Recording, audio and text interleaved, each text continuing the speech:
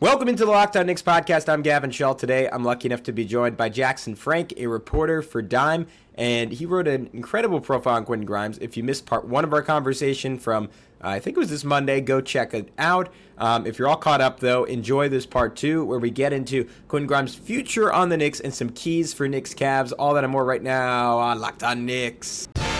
And I think we see Willis coming out. There he comes right now.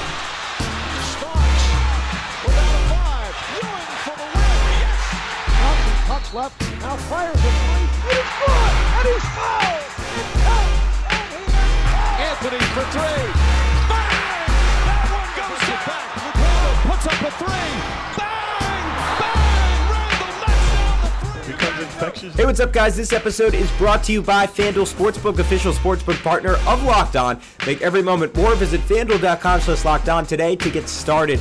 And I want to thank you for making Locked On Knicks your first listen today and every day. If you're not aware, now you are. We are available on all platforms. That includes on YouTube. So if you're watching us on YouTube for the first time or the millionth time, remember to like and subscribe and all that good stuff. One more shout out before we get started with Jackson, and it goes to our good friend Mimar Sinan, a.k.a. the Stormbringer, a.k.a. your old pal. If you don't know Mimar, he is an incredibly good dude, and he is the guy who made our intro music for the Locked On Knicks podcast. And if you're listening on the podcast side, you might have heard that there is a little update to it to include the Julius Randle double bank. So just wanted to shout out Mimar. You can follow him on Twitter at Mimar Sinan Music. And he wants you guys to know that Mimar Instrumentals Volume 3 is coming soon. In the meantime, people can check out all of his work, including his latest, the Kingston tapes, on all audio platforms. So shout out to Mimar.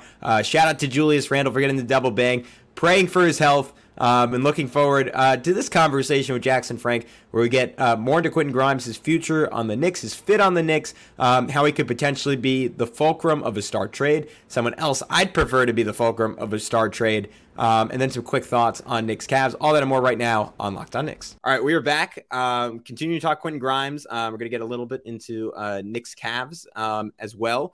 But man, I thought you hit the nail on the head in, like, obviously, like, and this wasn't really something you touched on the story. Like, I'm kind of curious if it came up, but like, he was obviously very much in trade talks over the summer.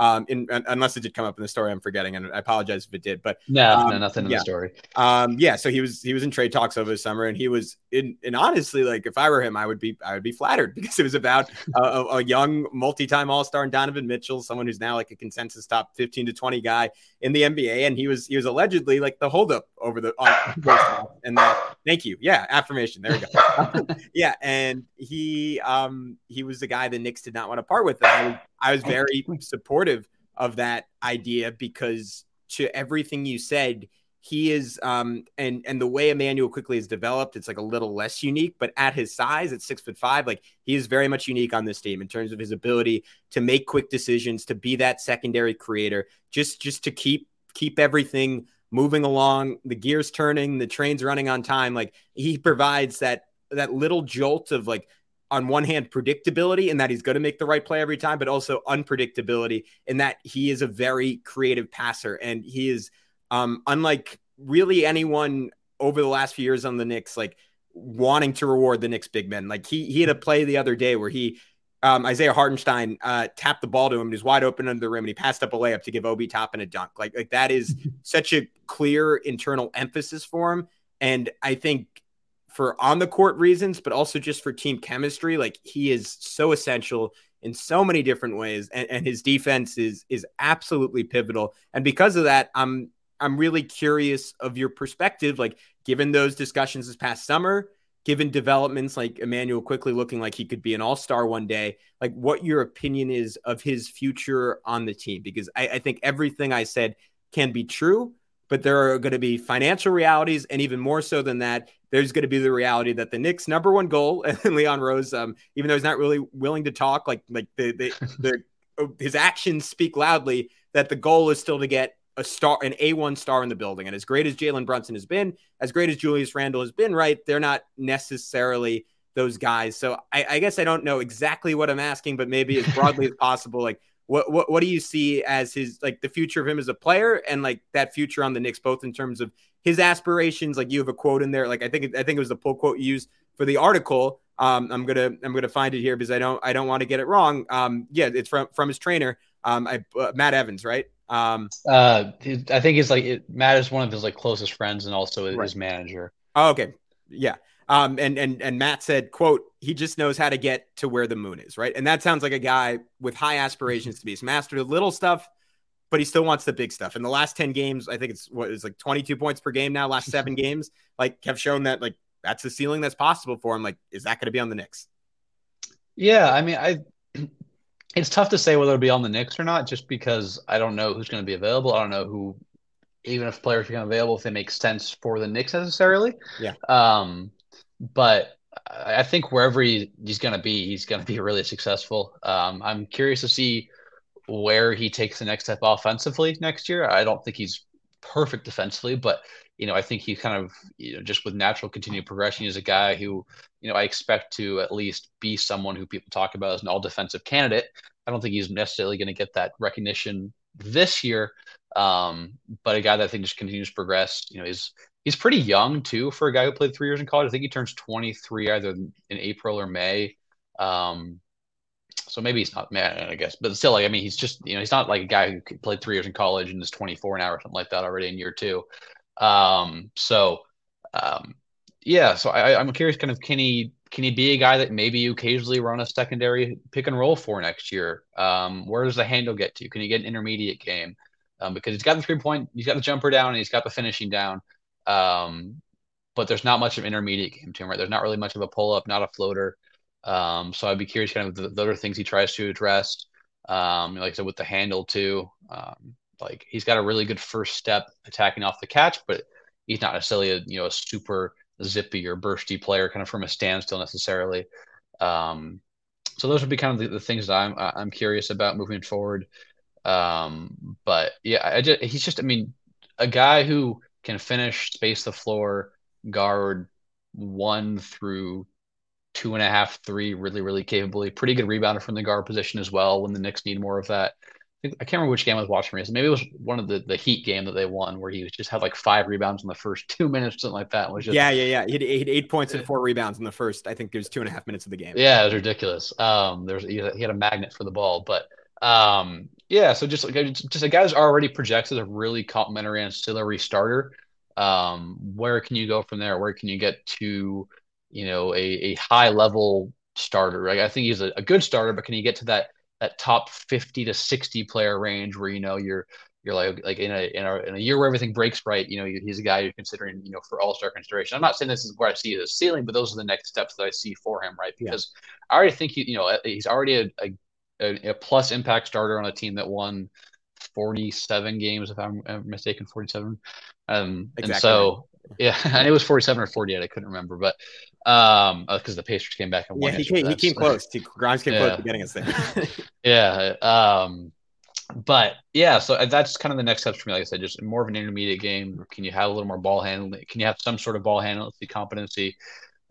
Just second side stuff. And the Knicks, obviously with their ISO heavy offense, I don't know if that's necessarily something they're going to need a lot of as long as Brunson and Randall are in the fold, but quickly as well. That's kind of where all the creation rests in that team, and it's obviously very effective.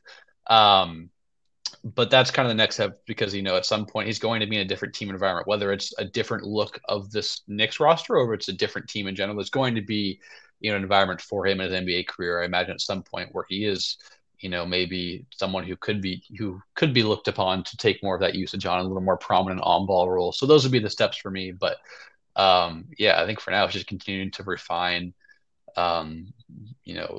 what he does well. And I'm like, I really am curious, like, if next year's the year that we see some all defensive talk for him, because I'm sure it's there in Knicks crowds, and it is a tough, like, I mean, the defensive. Yeah. I think there's so, like, as good as the offense is these days, like, there's still so many incredible defenders both in the front court and the back court. But I do hope that soon we get a wider appreciation for his defense. And maybe that comes in these playoffs. Maybe he uses it as a springboard.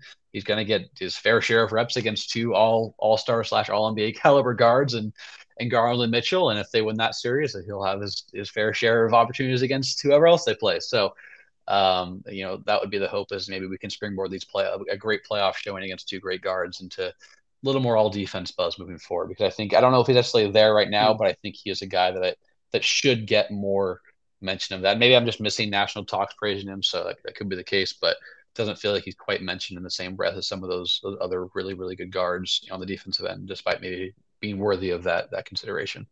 All right, guys, we'll be back with Jackson to continue our conversation in just a sec. But before we do that, we got to award Nissan's Most Electric Player of the Week, and it's brought to you by the all-new, all-electric 2023 Nissan Ariya. And the guy I got to give it to, this is a break from how we normally hand out the award, but it's going to be a guy who has not played in a little while, but someone I'm hoping is playing on Saturday night, and that is Julius Randle, because he has had an absolutely electric season. What's really flashed to me is the fierce elegance that he's played with this year, right? Because he is a human bowling ball, just torturing smaller defenders, running through them, almost like a prime Ray Lewis hopped up on deer antler spray.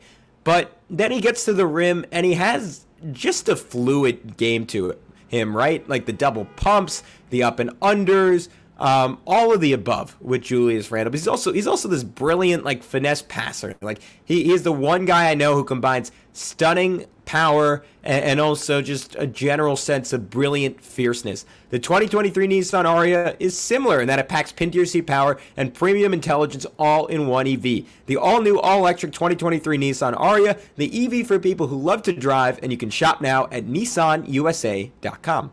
Yeah, I feel like for whatever reason, defensive recognition always lags a year or two behind. Like you need a resume, particularly at the guard spot, just because it's not flash plays. I know B-Ball Index had a stat like that he had the highest degree of difficulty matchups in the NBA of any player in the league this year. So he's getting his reps in that respect. But I'm totally with you from a big picture perspective. I mean, I think his greatest strength is his fungibility, right? Like we were talking about that this offseason. Like it's why he's a guy you don't want to lose. Is like you could plug him in for any team in the league. He's probably going to be playing at least 20 minutes per game. He's probably if nothing horrible happens, he's going to be in the league for 12 to 14 years. Like that is just who he is at a baseline. And then anything you get from there is gravy. And similar things were said about Mikal Bridges. Like obviously he's not there as quickly, but the comp we were making all summer was Desmond Bane. That would be kind of a goal. And Bane has done it with the consistency and with a level of efficiency that Grimes has done now for 8 games.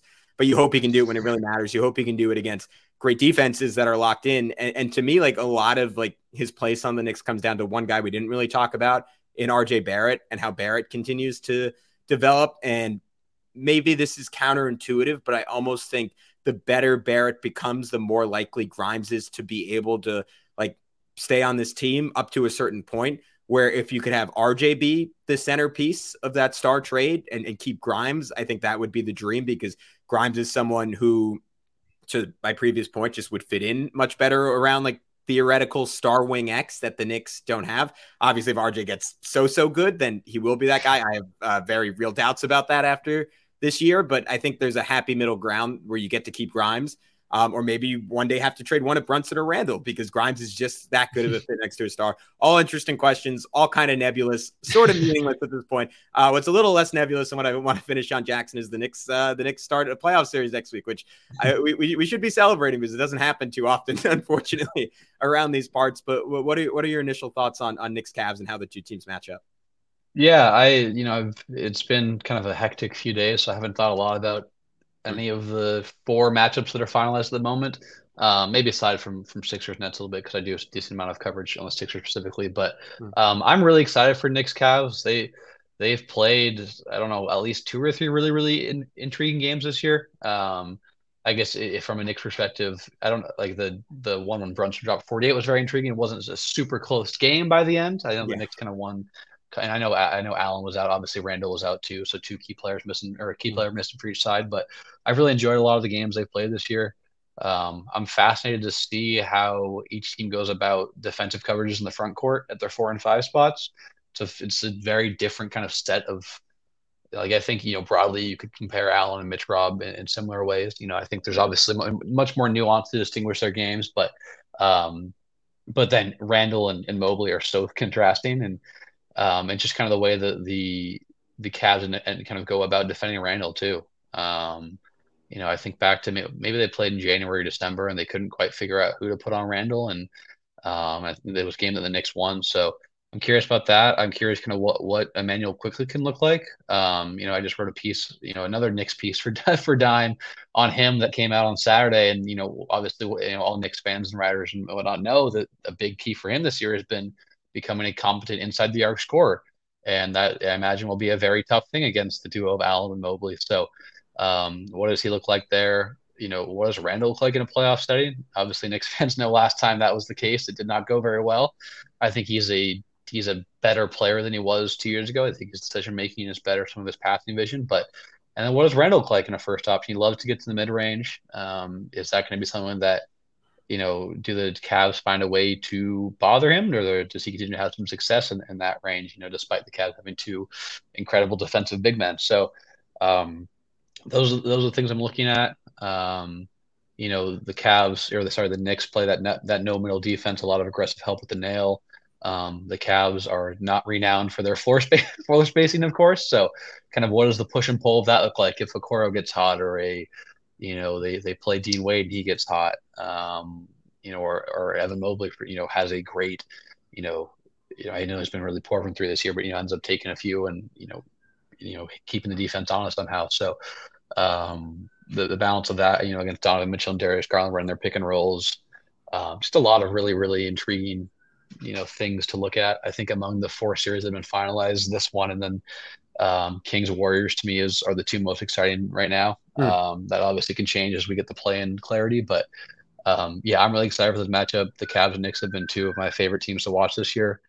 I think it's going to be a really good series. I don't necessarily have a prediction or anything like that, but I do expect it to be a much more competitive series than the last time the Knicks were in the playoffs, because I remember thinking back to that series and being pretty optimistic about the Hawks' chances. Obviously, that ended up being the case, but I do like the Knicks' chances, at least of, I'm not saying they're going to win necessarily, but I do just think it's going to be a really, really good series, as you would hope a 4-5 series is. So, I really, really am looking forward to this one for sure. All right, guys, we're going to be back with Jackson one final time to wrap up his thoughts on Knicks-Cavs and some of mine. But first, if you're looking for a delicious snack but don't want all that sugar and calories, raise his hand, then you need the best tasting protein bar ever. It's Built. You got to try this if you're like me and you want to make healthier snack choices, but you don't want to compromise on taste. I've got just the thing for you. Built Bars and Built Puffs. Built Bars are healthy and tasty and amazing. Seriously, they taste so good, you won't even think they're good for you. You just got to try them. What makes Built Bars so good? Well, for starters, they are all covered in 100% real dark chocolate. That's right, real chocolate. They come in crazy flavors like churro, peanut butter brownie, and cookies and cream. I'm not sure how Built does it, but they taste like a candy bar while maintaining these incredible macros. They're healthy, only 130 calories, 4 grams of sugar, and a whopping 17 grams of protein. And you don't need to wait for a box. For years, we've been talking about ordering Built Bars at Built.com, but now you can just get them at your local Walmart or Sam's Club while still getting your specialty flavors, your favorite ones, at Built.com. That's right, head to the nearest Walmart today, walk to a pharmacy section, and grab yourself a box of Built Bars. You can pick up a 4-bar box of cookies and cream, double chocolate bar, or coconut puffs. If you're close to Sam's Club, run in and grab a 13-bar box with our hit flavors, brownie, batter, puff, and churro puff. You guys can thank me later. Yeah, I think there's definitely like a little like PTSD, at least on my end, from that series, and just looking back on it and being like, all right, I kind of thought that team was for real. Like it didn't end up being the case. And then this team, like the metrics tell you, right? Like that it is sort of for real. And they kind of say something that I struggle to believe, that the Knicks are maybe a top 7 or so team in the NBA this year. And I think it's one of those things where it's like, all right, like I need to see it to believe it. Like I need to see Julius like take a unexpected double team and not throw the ball away. I need to see quickly like replicate what he did against the Boston Celtics this year and have a monster game like going up against a Donovan Mitchell and a Darius Garland. And part of me wonders if it's still like maybe not for Randall, maybe not for Brunson, who's already gotten it done on this stage, even before he got it done as a full-time starter. But maybe for the other guys on the Knicks, this is just a year too early.